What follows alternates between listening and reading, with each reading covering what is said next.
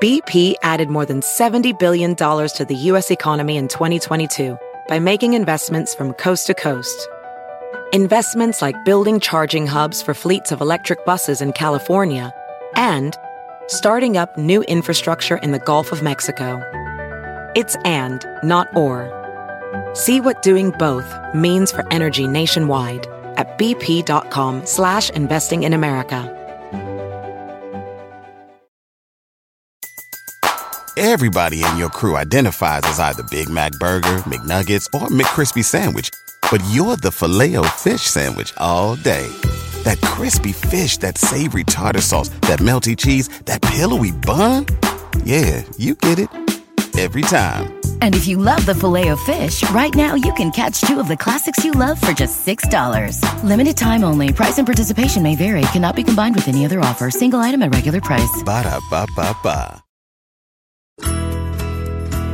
It's Friday, August 22nd, and you're listening to Inquiring Minds. I'm Chris Mooney. And I'm Indre Viscontis. Each week we bring you a new, in-depth exploration of the space where science, politics, and society collide. We endeavor to find out what's true, what's left to discover, and why it all matters. You can find us online at motherjones.com/inquiringminds, on Twitter at Inquiring Show, and on Facebook at /Inquiring Minds Podcast. And you can subscribe to the show at iTunes, on Stitcher, or on any other podcasting app.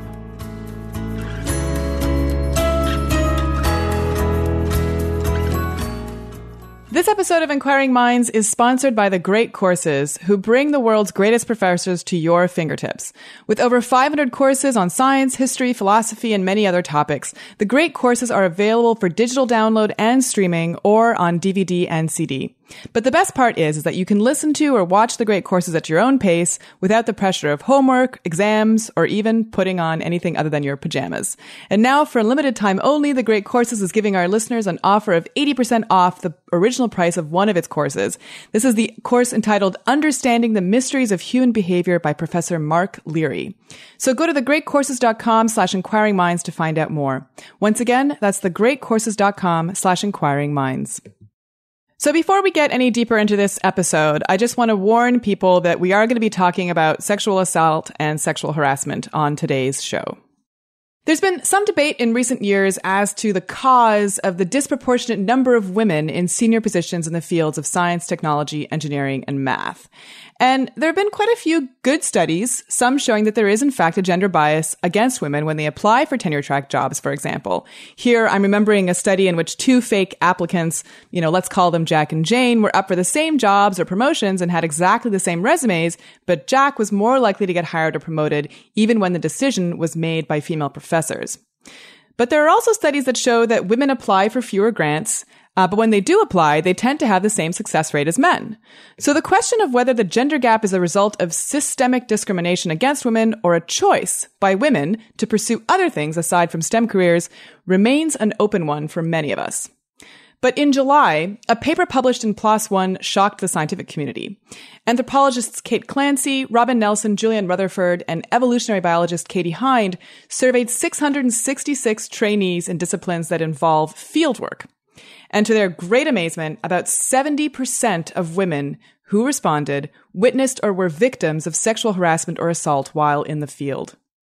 These numbers are staggering, and clearly there are stories here that need to be heard and policies that need to be put in place to fix the problem. And when I asked Kate what motivated her to survey women who have worked in the field, she told me this story. A couple of years ago, I was out giving a Women in Science talk at another campus, and I happened to meet up with an old friend, and she wasn't finishing up her dissertation, and I couldn't figure out why. And so, being kind of heartless and thinking I was doing her a good turn by being hard, I was like, what is actually stopping you from finishing writing your dissertation? And she said, well, I was sexually assaulted in the field, and every time I open the dissertation files, I have flashbacks. And I think that was the first time that it really hit me how much these kinds of experiences can not only emotionally traumatize women, but also explicitly hold them back in their research. And so it switched for me from something that was a conversation that we all had and that we all had some awareness of to something that was very real.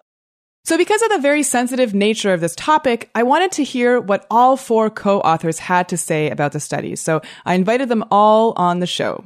So, Chris, what do you think about this particular study? What does one say except that it is shocking and appalling that it's as bad as it is? I don't think I can add any more insight than just to say that. Yeah, and people have criticized the sample as being overrepresentative, perhaps because it's self-selected. And I certainly asked the women about that. And so, hopefully, when you listen to the interview, there'll be some insights there. Well, yeah, okay, but people are reporting it. I mean, maybe even if you move the numbers a little bit, that's still a lot of cases, right?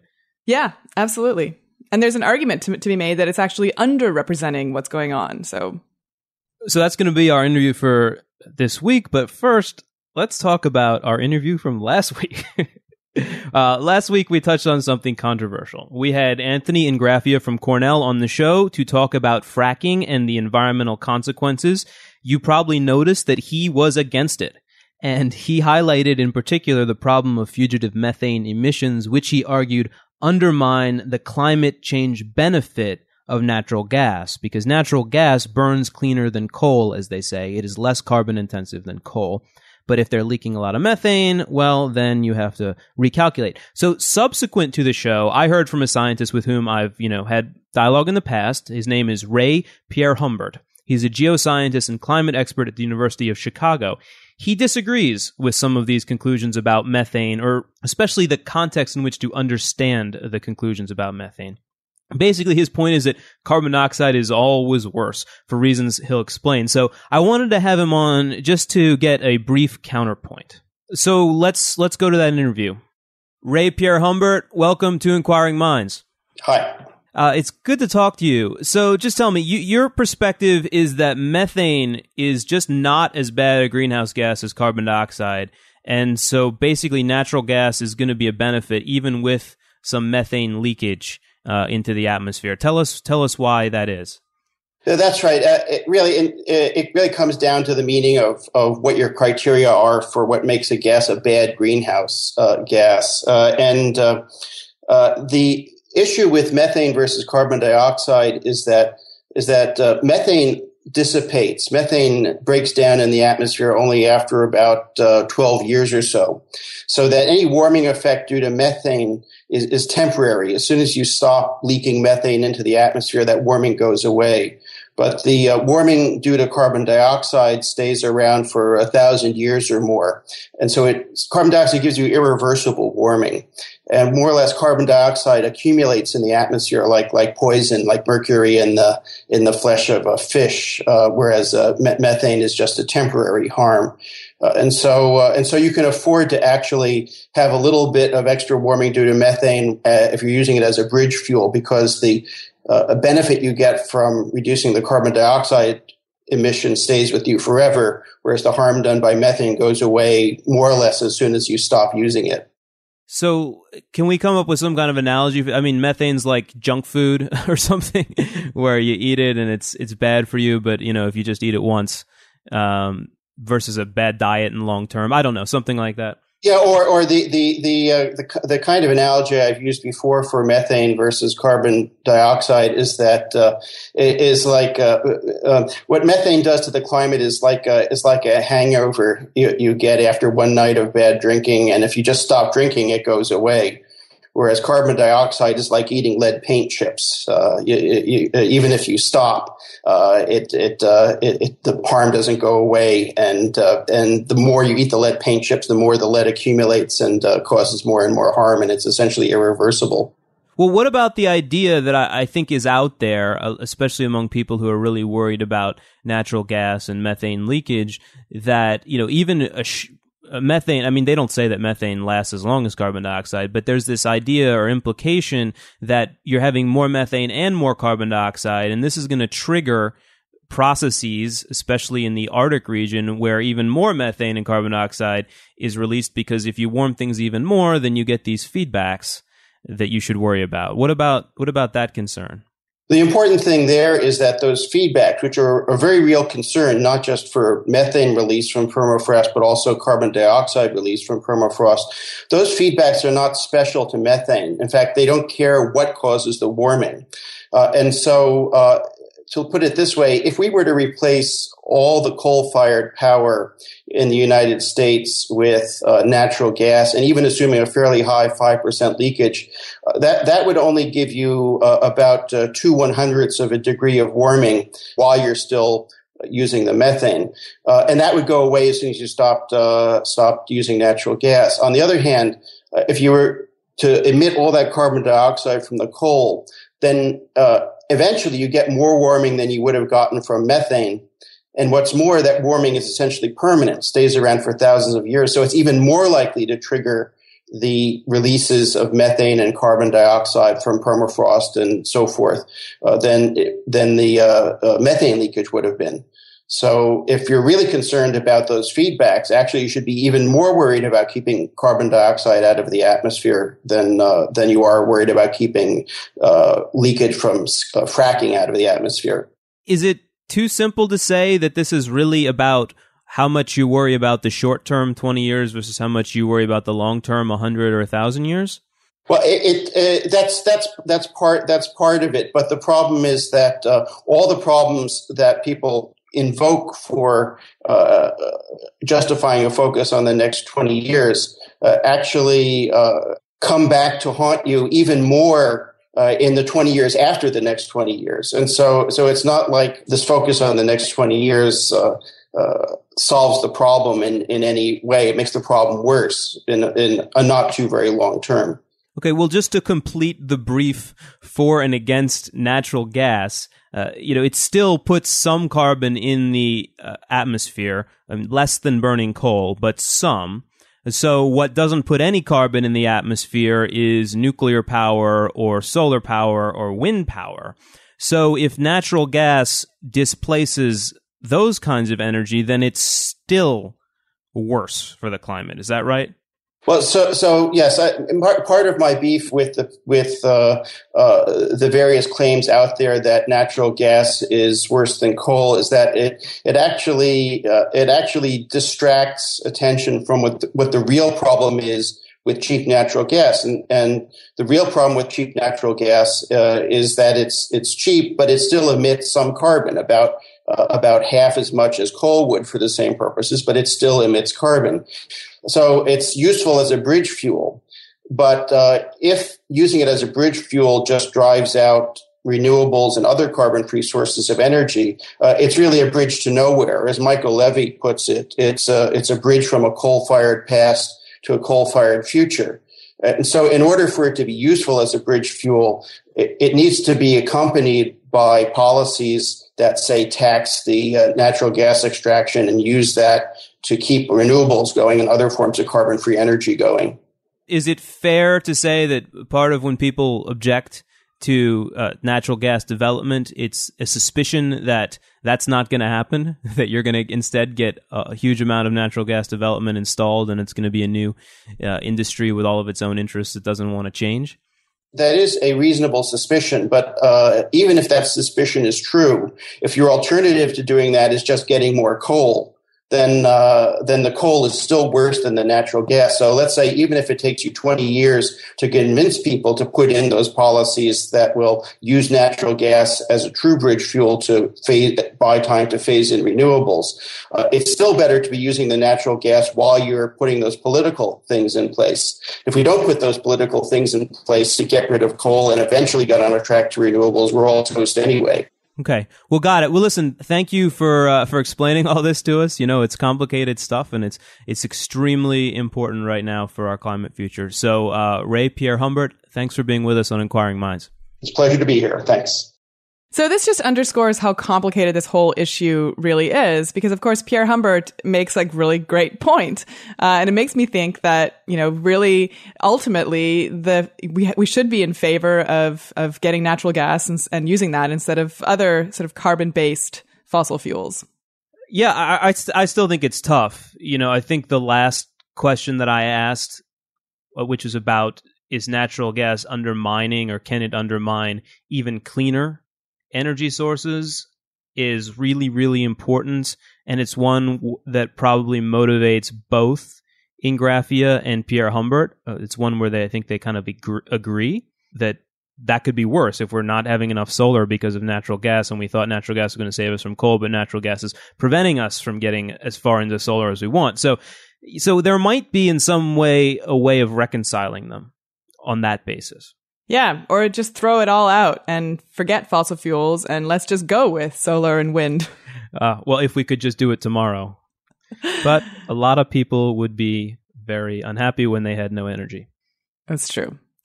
So, a little on a slightly lighter note, a study that just came out in Psych Science from a lab at King's College in London has actually caught my attention. And this is a study that found that, and here's just the punchline, the drawings of 4-year-old children were predictive of intelligence at age 14. So, this is a major problem for me because I've always sucked at drawing. Me too. Although I did at one point learn the whole perspective thing where if you draw a diagonal line like towards the back of the center of the thing and then you draw all the diagonals towards the back, then you can actually figure out how to make things look somewhat like real life. That was a big breakthrough. Oh, well, see?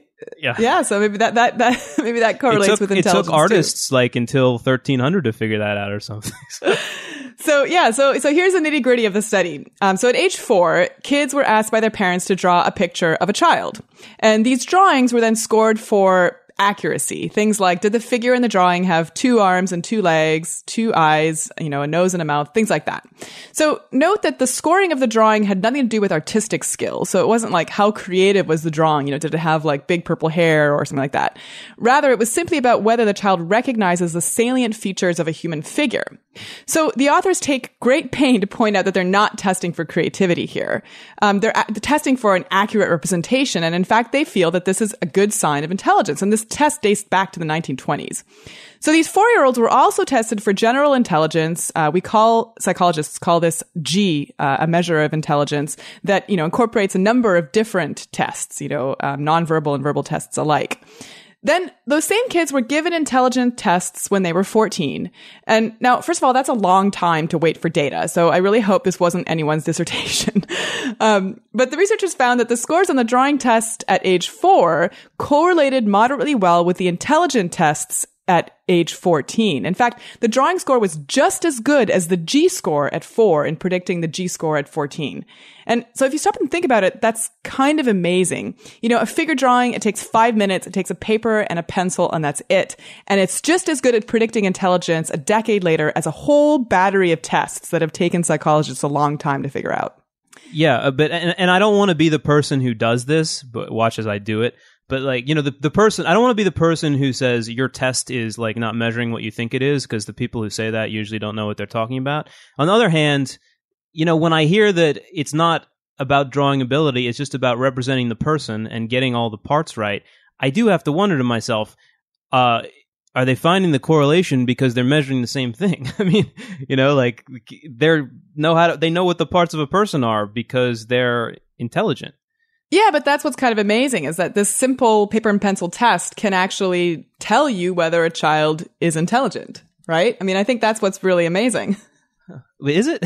I don't know. They're 4. They're 4, and they know 2 arms, 2 legs, 2 eyes, nose, and a mouth. I'm surprised. Yeah. Well, first, I'm surprised that some 4-year-olds don't know that. Well, I guess I don't know enough about child development to really say that either. But if you look at these drawings, I would say it's most of these 4-year-olds don't know 2 arms, 2 legs. Okay. I mean, they're pretty squiggly. But there's a second part of the study that I think is actually the most interesting. So the researchers cautioned that this correlation was only moderate. So my ineptitude in drawing does not necessarily mean that I have a low IQ, although it could. But here's the really interesting part. The researchers also found that drawings by identical twins were more similar to one another than drawings by fraternal or non-identical twins. So how you draw a child or a human figure at age 4 depends in part, at least, on your genes. So although I'm kind of curious to know whether having an identical twin, someone who looks just like you and whom people often misidentify as you, might make you more likely to pay attention to the details of how people look. But, that's a side note. But it would mean that identical twins would score higher on the drawing test than fraternal twins, and I'm not sure that that's what they found. What they did find, though, is that the heritability seems to explain much of the variation in drawing between these twin pairs. And in the author's own words, scores for a single drawing were as heritable as was G, estimated from several different indicators. And that's kind of amazing. Yeah. Again, I'm still trying to get my head around what the test means. I'm not sure. I'm not surprised that any valid test of something has identical twins doing different than fraternal twins doing, because what they do on so many things. But still a little struggling with what it means to be able to draw this thing. I mean, I agree with you. It's good I do wonder what isn't it? It is. But what's fascinating to me is that kind of it blows away this notion that all these other verbal and nonverbal tests. I mean, they literally have a whole battery of tests that they give kids at age 4, and none of them were as good or were better at predicting G at age 14 than this very simple test.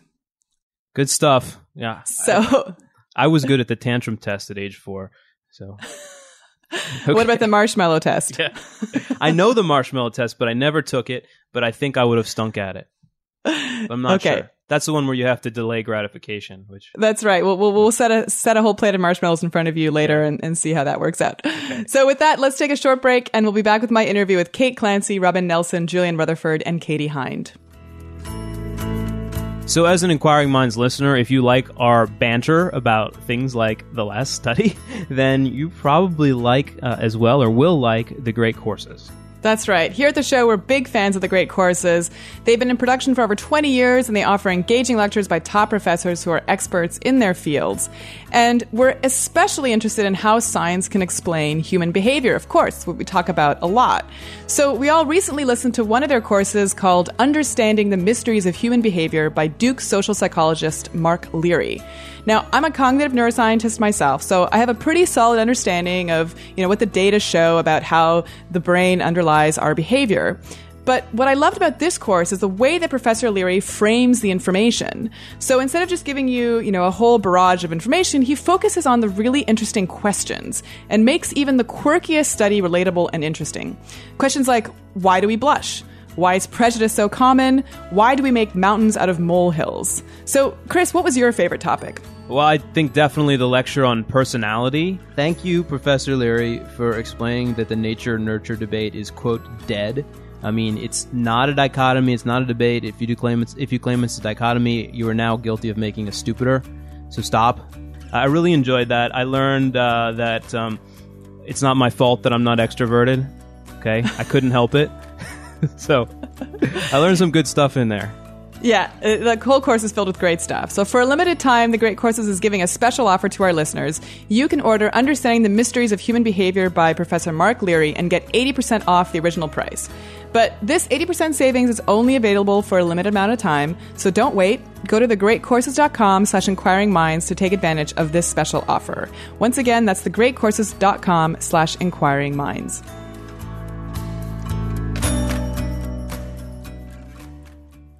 Kate, Julianne, Robin, and Katie, welcome to Inquiring Minds. Thank you. Thank you. Thanks for having us. Kate, I wanted to start off learning a little bit more about how the four of you came together. So tell me about your collaboration and why you decided to study sexual harassment in the field. Sure. What happened was that, for one, sexual harassment and sexual assault are the kinds of things that do unfortunately come up when female scientists are actually talking to each other, right? We talk about what PIs to avoid, which individuals to not go near during conferences, which field sites have good or bad reputations. And so I think there are a lot of ways in which this has been this has been part of the conversation of being a woman in science for a really long time. A couple of years ago, I was out giving a women in science talk at another campus, and I happened to meet up with an old friend, and she wasn't finishing up her dissertation, and I couldn't figure out why. And so, being kind of heartless and thinking I was doing her a good turn by being hard, I was like, what is actually stopping you from finishing writing your dissertation? And she said, well, I was sexually assaulted in the field, and every time I open the dissertation files, I have flashbacks. And I think that was the first time that it really hit me how much these kinds of experiences can not only emotionally traumatize women, but also explicitly hold them back in their research. And so it switched for me from something that was a conversation that we all had and that we all had some awareness of to something that was very real. A friend in front of me who had actually been assaulted tried to report it, was pushed away at every turn when she tried to actually do something about it. And so she and eventually another colleague that explained to me that told me stories of systemic sexual harassment that she received at her field site. Eventually, these two people wrote pseudonymous accounts on my blog at Scientific American. After that time, I was invited to give a talk on the ethics of field site management. And at that point, I started to feel really out of my depth. And I thought, there's just no way that I'm going to be able to be taken seriously writing from the perspective of, even though I had these very powerful stories, my colleagues are going to want some data. And that's when I knew that this is the kind of project that needs to be done with a team of really bright scientists. And so, of course, I called on Julian Rutherford, Robin Nelson, and Katie Hind. And of course, they were willing to step up and make this project the amazing project it's been. And so I think that from that moment on, it's been very much a collaboration between the four of us as we've really thought together and worked really hard together to think about what are the first steps that need to be done to raise awareness about this issue and to really address the fact that this is real for so many people. So I want to start actually with a definition of sexual harassment. I think sexual assault is more clear because it actually involves, a physical contact. But oftentimes I hear from people that they didn't realize that they were sexually harassing someone, for example, when they made a sexually explicit comment. They thought they were just having a good joke, or just, being collegial. And of course, when we study something, we need a very good definition. So let me ask you, Julianne, what is your definition of sexual harassment?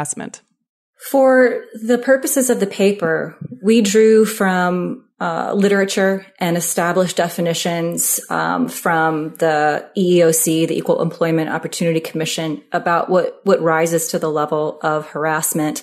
And I want to echo what you're saying, that I think that there is confusion even when there are definitions about what rises to the level of harassment and even assault. And so for the purposes of the survey, we ask questions about sexualized comments, jokes, sexual jokes, jokes about sort of gender differences in behavior and cognition, comments about appearance, comments about physical beauty, a range of comments that comments and jokes and stories that center upon appearance and gender and sexual behavior. So it's not just necessarily an off-color joke. There is a kind of a specific core to that joke having something to do with gender roles, sexual behavior, appearance. And I'd also say that assault is, in some ways, it would seem as though it were clear cut, but often in recent discussions and critiques of discussions of sexual assault, say on campuses, many people have argued that only forcible rape counts as a sexual assault. And indeed, there are kind of a variety of legal languages and precedents that broaden that definition to unwanted sexual contact. So when we're talking about assault, we are talking about people who have been raped by that sort of classic definition of assault, but it's a wider range of physical contact that is all unwanted by the target, contact that the target feels unable to indicate their unwillingness to be contacted in that way, so that there's that sense of imbalance and unwanted behavior being directed at that person. So I'm gonna try to pin this down a little bit more. Let's say that someone touches me in an area of my body that I feel is private. So breasts, bum, whatever. That to me is clearly, it's unwanted. That sounds to me like it would be a clear sexual assault. But what if they just rub my back? How would you categorize that? So if I can just jump in here for a second and say, this is getting pretty far afield of the point of the paper. Okay. And the point of the paper is not to parse these things. We actually kept to legal definitions. So we talked to we worked with the definition from the United States Equal Employment Opportunity Commission. in order to determine the definition of sexual harassment.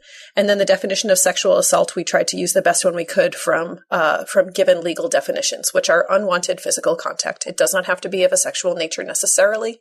But again, that's very, very far beyond the point of this paper.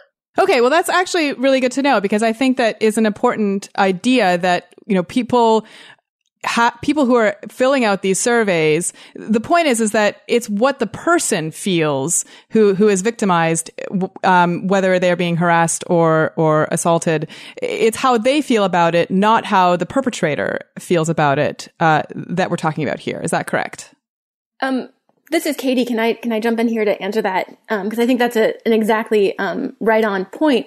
And that is that it's really about the impact of the action or the comment or the contact, not the intent necessarily. And so it's really shifting from an attitude of, the intent was benign, when many times the case is that it's not benign, but they fall back on a benign explanation when it's rejected or when somebody has a problem with it. And so it's really about focusing on how the target or the bystander interprets or experiences these things. And so that's another key thing, is that the victims of this situation are not merely the targets, but also bystanders that are made to feel uncomfortable or made to feel powerless to report or intervene.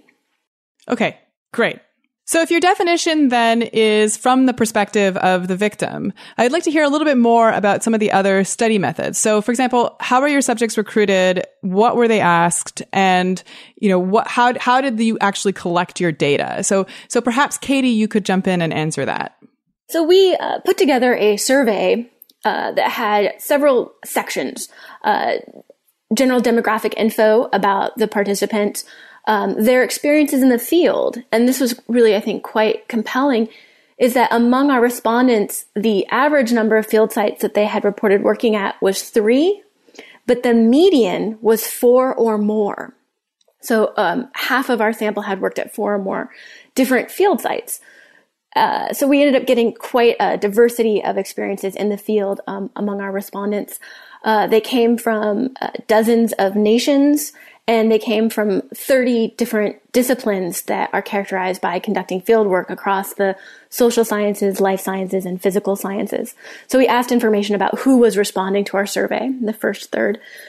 We then asked them about, general attributes of the field sites at which they had worked, how many of them had a female director versus a male director. And then we really asked them some specific questions, such as, at the most recent or most notable field site at which you worked, what was the frequency with which people made inappropriate comments? And we left the perception of inappropriate to the respondent. Right? What was the frequency that you felt was inappropriate? And that was actually a free open answer kind of question, which we then categorized into never, rarely, regularly, and frequently, which is all in the paper. And then we asked them specifically, have you ever experienced sexual harassment? Or we didn't say sexual harassment. We said, have you ever experienced inappropriate sexual comments, jokes about cognitive sex differences, about the cognitive abilities of men or women, or other comments that you felt were inappropriate? If you had experienced this, what time point in your career did you experience this? And who was the perpetrator in terms of relative to your position? Were they a peer? Were they a local unaffiliated with the field site? Were they someone up the hierarchy from you, or were they somebody down the hierarchy from you? And then the last part, we asked about sexual assault. Have you ever been the target of unwanted physical contact that you did not want or could not say you did not want because of perceived dangers or things like that?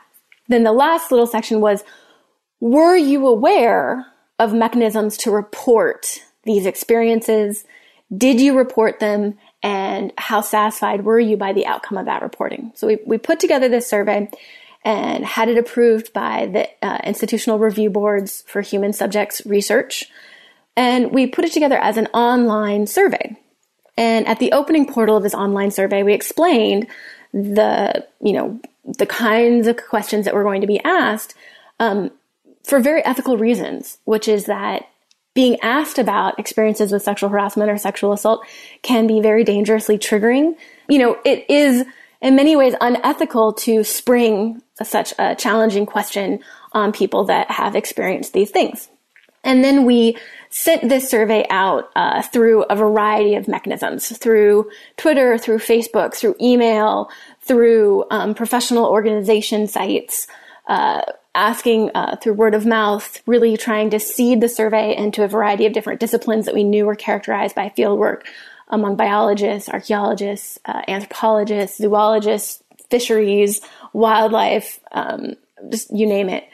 And the early presentation of the survey was covered in media outlets. And for example, Science put a link to our survey in their online portal that featured an article. And so we had, basically we sent it out into the world, and we got lots of people responding to it quite quickly. I also really emphasized among the people that I contacted, and I know that my co-authors did as well, that, if you have good experiences, please answer this survey, because we're trying to understand about the diversity of experiences that people are having in the field. And we want respondents that had all kinds of experiences. And Julian and Kate both hosted it on their professional blogs. So Robin, tell me a little bit about the sample. How many people did you include in this particular paper? What was the demographic breakdown in terms of men and women, and so on? Interestingly, and this has gotten a bit of a sad chuckle from many people who've looked at the paper, our final sample size was 666 people. And the vast majority of the sample were women. So about 78% almost of the sample were women, with the rest being men, and the majority of the participants self-identified as heterosexual. The majority of the participants self-identified in terms of ethnicity as being Caucasian or white. That actually matches what we know in terms of demographics in the field sciences pretty well. The vast majority of the respondents were also from the United States and self-identified as undergraduate, graduate students, postdoctoral scholars, non-tenure track faculty, tenure track faculty, and then, as we kind of go up in the hierarchy, we have slightly less. And so we binned our respondents into two groups so that we could understand issues of hierarchy. And so we had trainees, students, and postdocs. And they were about 386 out of our 666 respondents.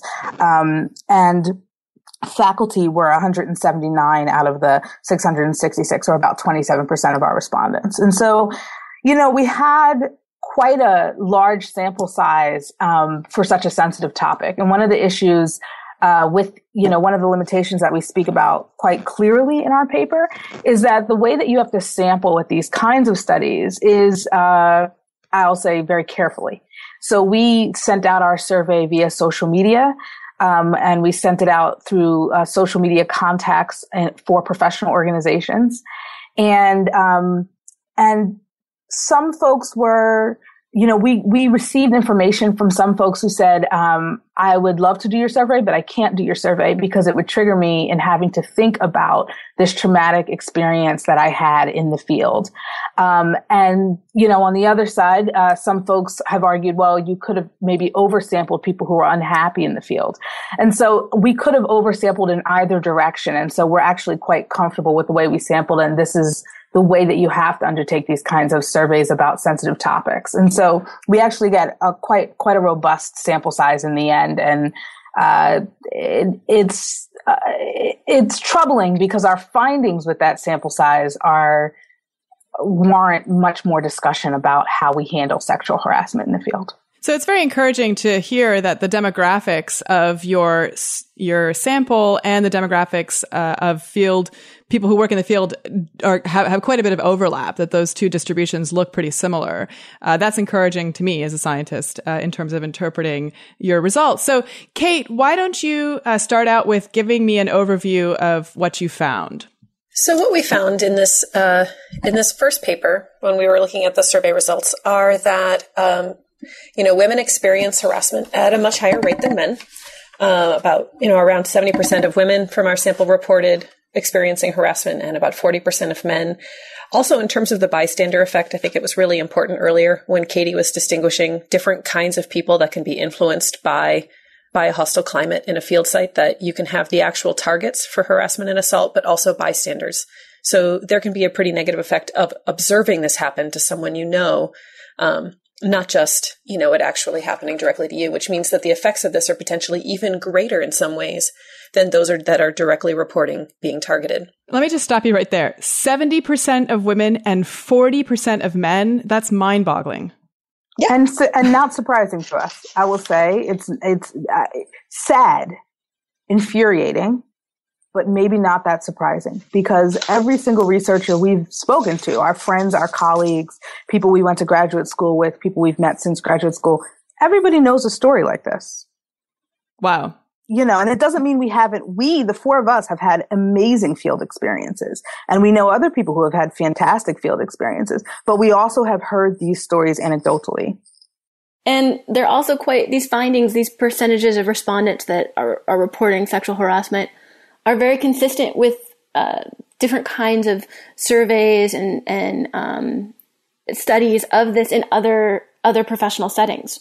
So in, business or medicine, you get very, very high rates of sexual harassment.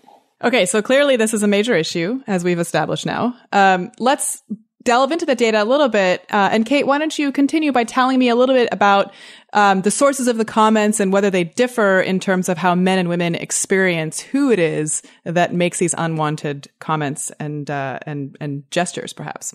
Yes, because I think this is in some ways, unfortunately, it feels like every data point in this paper is kind of devastating. But this one to me really brings home the major gender differences in our study. So not only do women experience sexual harassment at a much greater rate and experience sexual assault at a much greater rate, more than 20% of our respondents our female respondents said they experienced sexual assault. But the other thing that's interesting is is who is perpetrating this. And so for the most part, the majority of the perpetrators, when the target is a woman, tended to be someone superior to her in the hierarchy. And the majority of the time, when men were the targets, the perpetrators were peers. What's really interesting about that is that there is a whole literature on sort of the directionality of sexual harassment, and there is much greater psychological harm when it's a vertical abuse, meaning coming from someone higher up in the hierarchy. And so not only are women experiencing harassment and assault in greater numbers than men, but the actual nature of the assault potentially can cause greater psychological harm. So let me ask you though, is this because there are more men in superior positions? So in some ways, if you're a man, you're more likely to be in contact with a peer than with a superior compared to if you're a woman. Well, we didn't ask whether the perpetrators were themselves men or women. And just going off of we also did 26 interviews that we're going to be writing a second paper out of. And, at least from those interviews, I can comfortably say that there are perpetrators that are both male and female here. And so it's not just, I think that that's a great point to raise, but I don't think it's just about the gender of who's actually in charge. But it does have to do a lot with the kind of climate that the person in charge chooses to create. And can I actually augment that just slightly? And that's that overwhelmingly for both men and women respondents in our survey, they experienced harassment or assault when they were themselves trainees. So in that sense, both men and women were trainees, both had individuals that were superior and inferior to them in the hierarchy. And it was during those stages that men reported experiencing this from peers and women experiencing this to a much greater extent from individuals up the hierarchy. So this brings me to a question about the actual nature of the work. So is this the case? Do you think this would be the case if we were talking about scientists at the bench and in other kinds of environments, or is this specific to field work? I think that, we focused on field work for a very specific reason. And that is, in so many fields of science, going out into the world, going out into the field and collecting the data, learning how to do that, learning how to, manage a site, gain the skills that you need to collect the data in the field, and the social skills you need are critically important to establishing a successful career. So many of our graduate programs and even some undergraduate programs in these fields have a fieldwork requirement. Many job postings state that active field work is required to be a competitive candidate. So we looked at this particular workplace as being very important for establishing both the foundations or sort of educational foundation, but also the backbone of a successful career. So that's why we targeted field work. Our data can't speak to specific environments within the lab or the office, but there are some aspects of field work that I think contribute to these kinds of behaviors. And that is, there's often a certain amount of confusion about who is in charge. And in that sense, I mean, some field sites are run by investigators from multiple universities and research institutions. There might be a field school where you have students from many different universities. So sort of the overseeing institution may not be clear to any individual participant at any stage in their training or in the hierarchy. So that confusion contributes to, I think, a loosening of boundaries. And then there's also some practical considerations in that you are often so far from your home institution, from your home, from your social network, from your professional network, that again, making contact with people who could help you, who could reflect back, who could help get you the help that you needed, are very far removed. And in some cases, there may not be a phone. There may not be Wi-Fi, so you can't get on your computer and email back to your home institution. In many ways, in both, truly logistical ways and then just sort of social ways, you can feel very isolated from the channels you would want to draw on for support. So I think our work, the numbers that we talk about are very consistent, as Katie said, with other studies of sexual harassment and assault.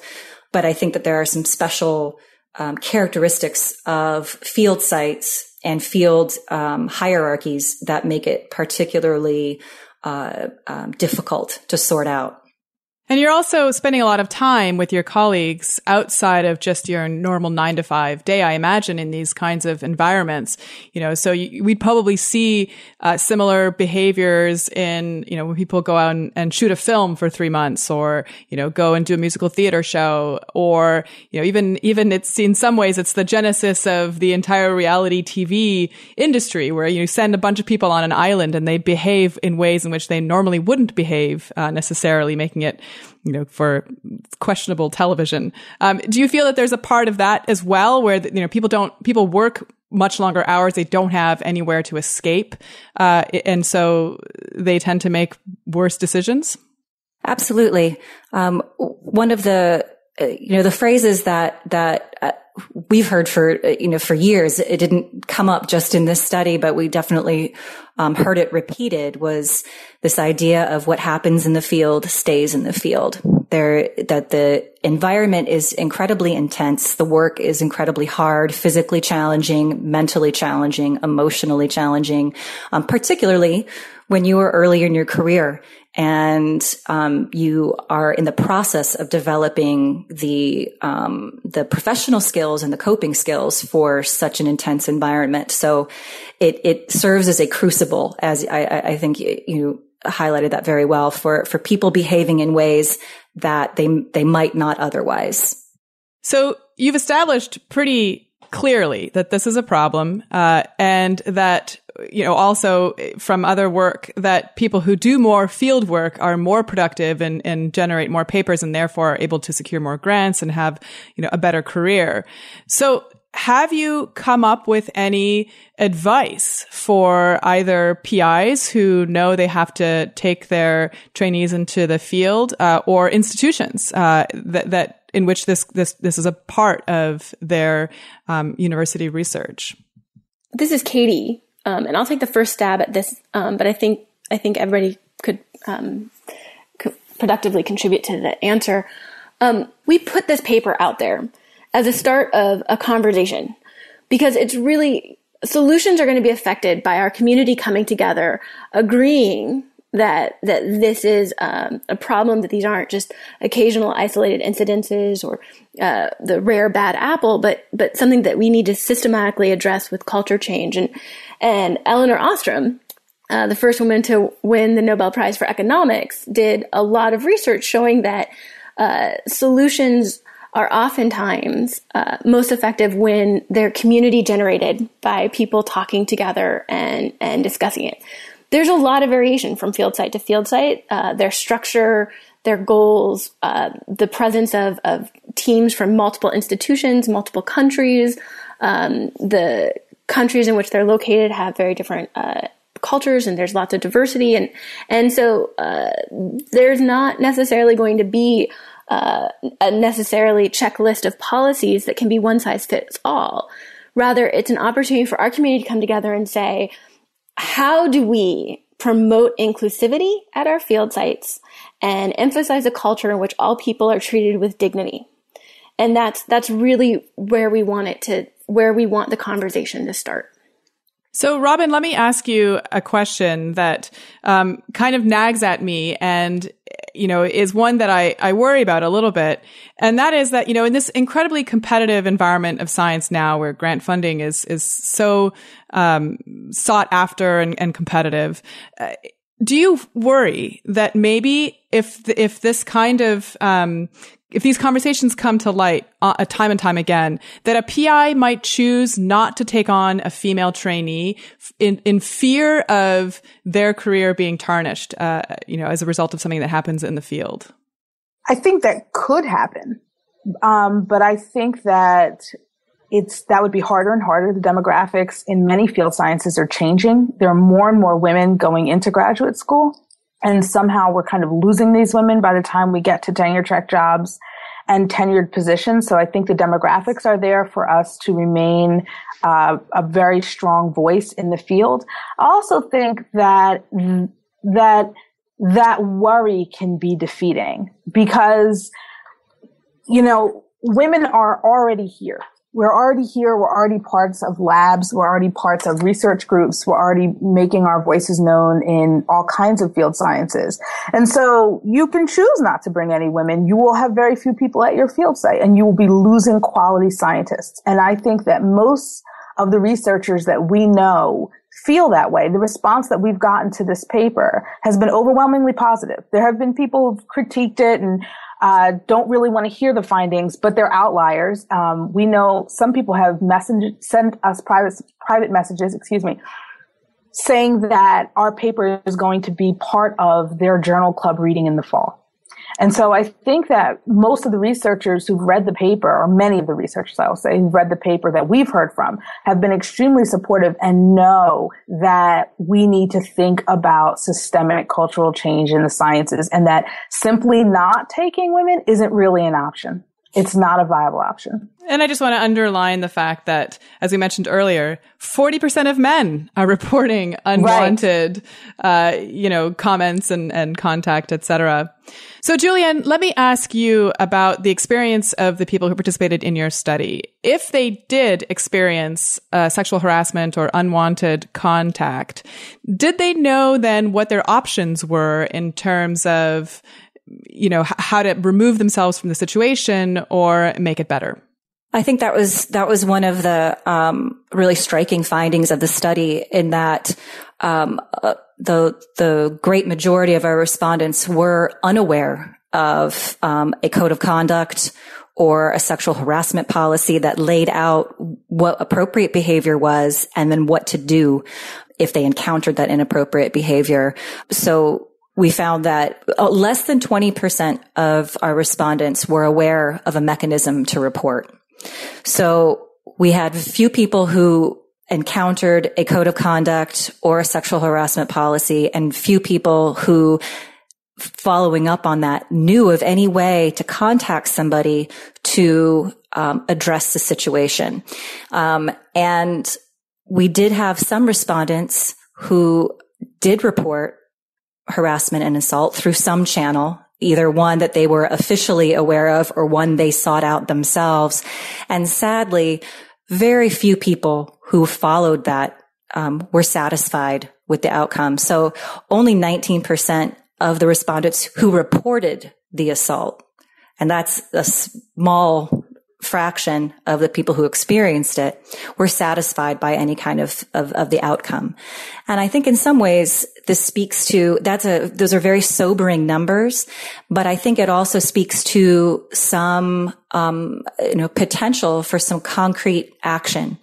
And in fact, we have colleagues who were, who were aware of this study or in the early stages and took it upon themselves to craft policies with very explicit codes for acceptable behavior in the sort of community spirit of dignity, and also included the contact information of many people they could reach out to, including the site director. But if they weren't comfortable doing that, there were other people with contact information, both back at the home institution and in the country where they were working. And I think we're going to see more and more of that, but absolutely one of the pieces that seemed to be missing, in the experience of our respondents was this, sort of, avenue for having concerns addressed on the ground when it happened in a timely and respectful manner.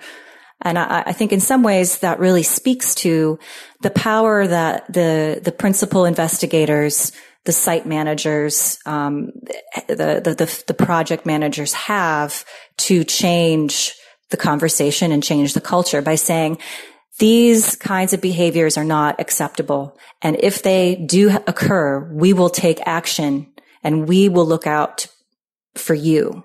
We are here to protect your interests.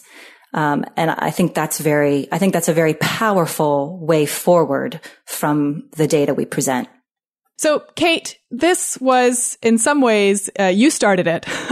So I want to ask you now, where are you taking this? What are your next steps? And what do you hope will be the positive change that this kind of work will lead to in terms of field work? The next step for us is we have another paper to write. We have, like I said, those 26 interviews. We've coded them and done a thematic analysis, and it's a matter of writing up those results. And I think that that's going to provide additional context to these data. And I think, again, I think what Katie said before is pretty powerful, that the first step here is agreeing that there's a problem. And then this is, once you can do that, and once you have a paper like this, though it's almost frustrating to say that, because that's alongside plenty of other papers and plenty of other anecdotes that should have been enough for people to say this is a problem, right? But once you have that, you can start to work on community-generated responses. And I think that there's really a multi-level approach here that is not necessarily going to be spearheaded by any one of us. That's not really our role here. Our role here is to start the conversation and then see where our colleagues take it. And what's exciting to me about that is that I think a lot of people were really worried. They were worried about us professionally, because all four of us are untenured women, and worried about our professional stature when we dared to do this research and publish these results. But I have really only noticed the opposite in terms of the support that we've had from our entire scientific community. That yes, of course, there are people who are going to push us on our results or our methods or things like that. But overwhelmingly, scientists want to do better. And I think they know they can do better. And so the next steps are figuring out how we're going to do that in our departments, how we're going to make our university policies ones that are more explicitly applied to field sites. They already are supposed to apply to field sites, but people don't always realize that. Working on better training opportunities, just even helping confront some of the subtle biases and subtle behaviors that we tend to have when we interact with people of different genders.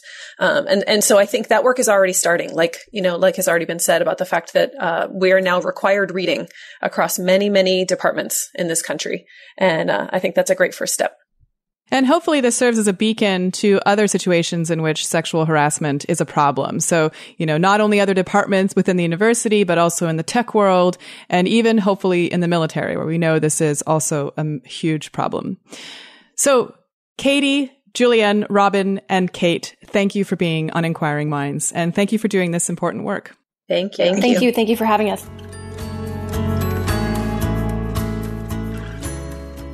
So, I looked up their study. I read a lot of it. And one thing that I found striking, this thing that men report sexual harassment in the field also, but in less numbers and from a different place.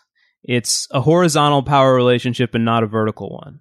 And I thought that, I guess that's kind of telling.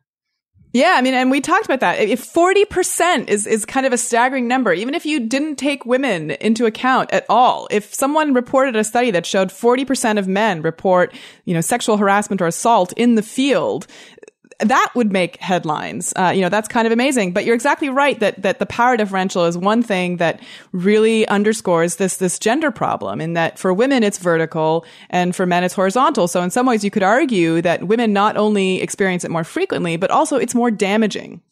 Yeah, I think I agree with that. But, I appreciate them including both so that we can compare both. But of course, I don't, and both are bad. But it does look like for women it's this uniquely bad thing that involves power as well. But but both are bad, and as I said, it's just it would still make headlines even if it was just talking about men. Yeah. So that's it for another episode, and I want to thank you for joining us for this installment of Inquiring Minds. You can visit our website at motherjones.com/inquiringminds, and you can find us on Twitter at Inquiring Show, on Facebook at /Inquiring Minds Podcast, and you can send us comments, feedback, future guest ideas, or anything else you'd like to inquiringminds@climatedesk.org. And I just want to give a shout out to our listeners. Thanks very much for being with us. We've been around for almost a year, and especially I enjoy meeting our listeners, and I just recently met one, Jeffrey Paris, who teaches environmental ethics at the University of San Francisco. So shout out to you. Thanks so much for being a dedicated listener. This episode of Inquiring Minds is sponsored by The Great Courses, bringing the world's top professors to your fingertips. They have over 500 courses on science, history, philosophy, fine arts, and much more. And these courses are available for digital download and streaming, or on DVD and CD. And best of all, you can listen to or watch them at your own pace without the pressure of homework or exams. For a limited time only, The Great Courses is giving our listeners an offer of 80% off the original price of one of these courses, which is Understanding the Mysteries of Human Behavior by Professor Mark Leary.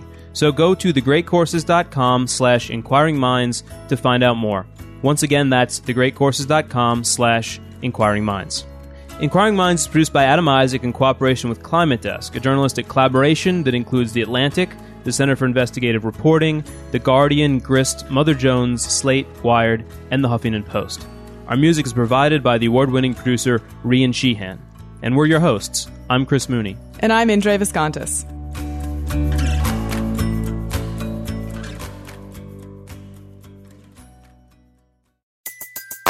Everybody in your crew identifies as either Big Mac Burger, McNuggets, or McCrispy Sandwich. But you're the Filet-O-Fish Sandwich all day. That crispy fish, that savory tartar sauce, that melty cheese, that pillowy bun. Yeah, you get it. Every time. And if you love the Filet-O-Fish, right now you can catch two of the classics you love for just $6. Limited time only. Price and participation may vary. Cannot be combined with any other offer. Single item at regular price. Ba-da-ba-ba-ba.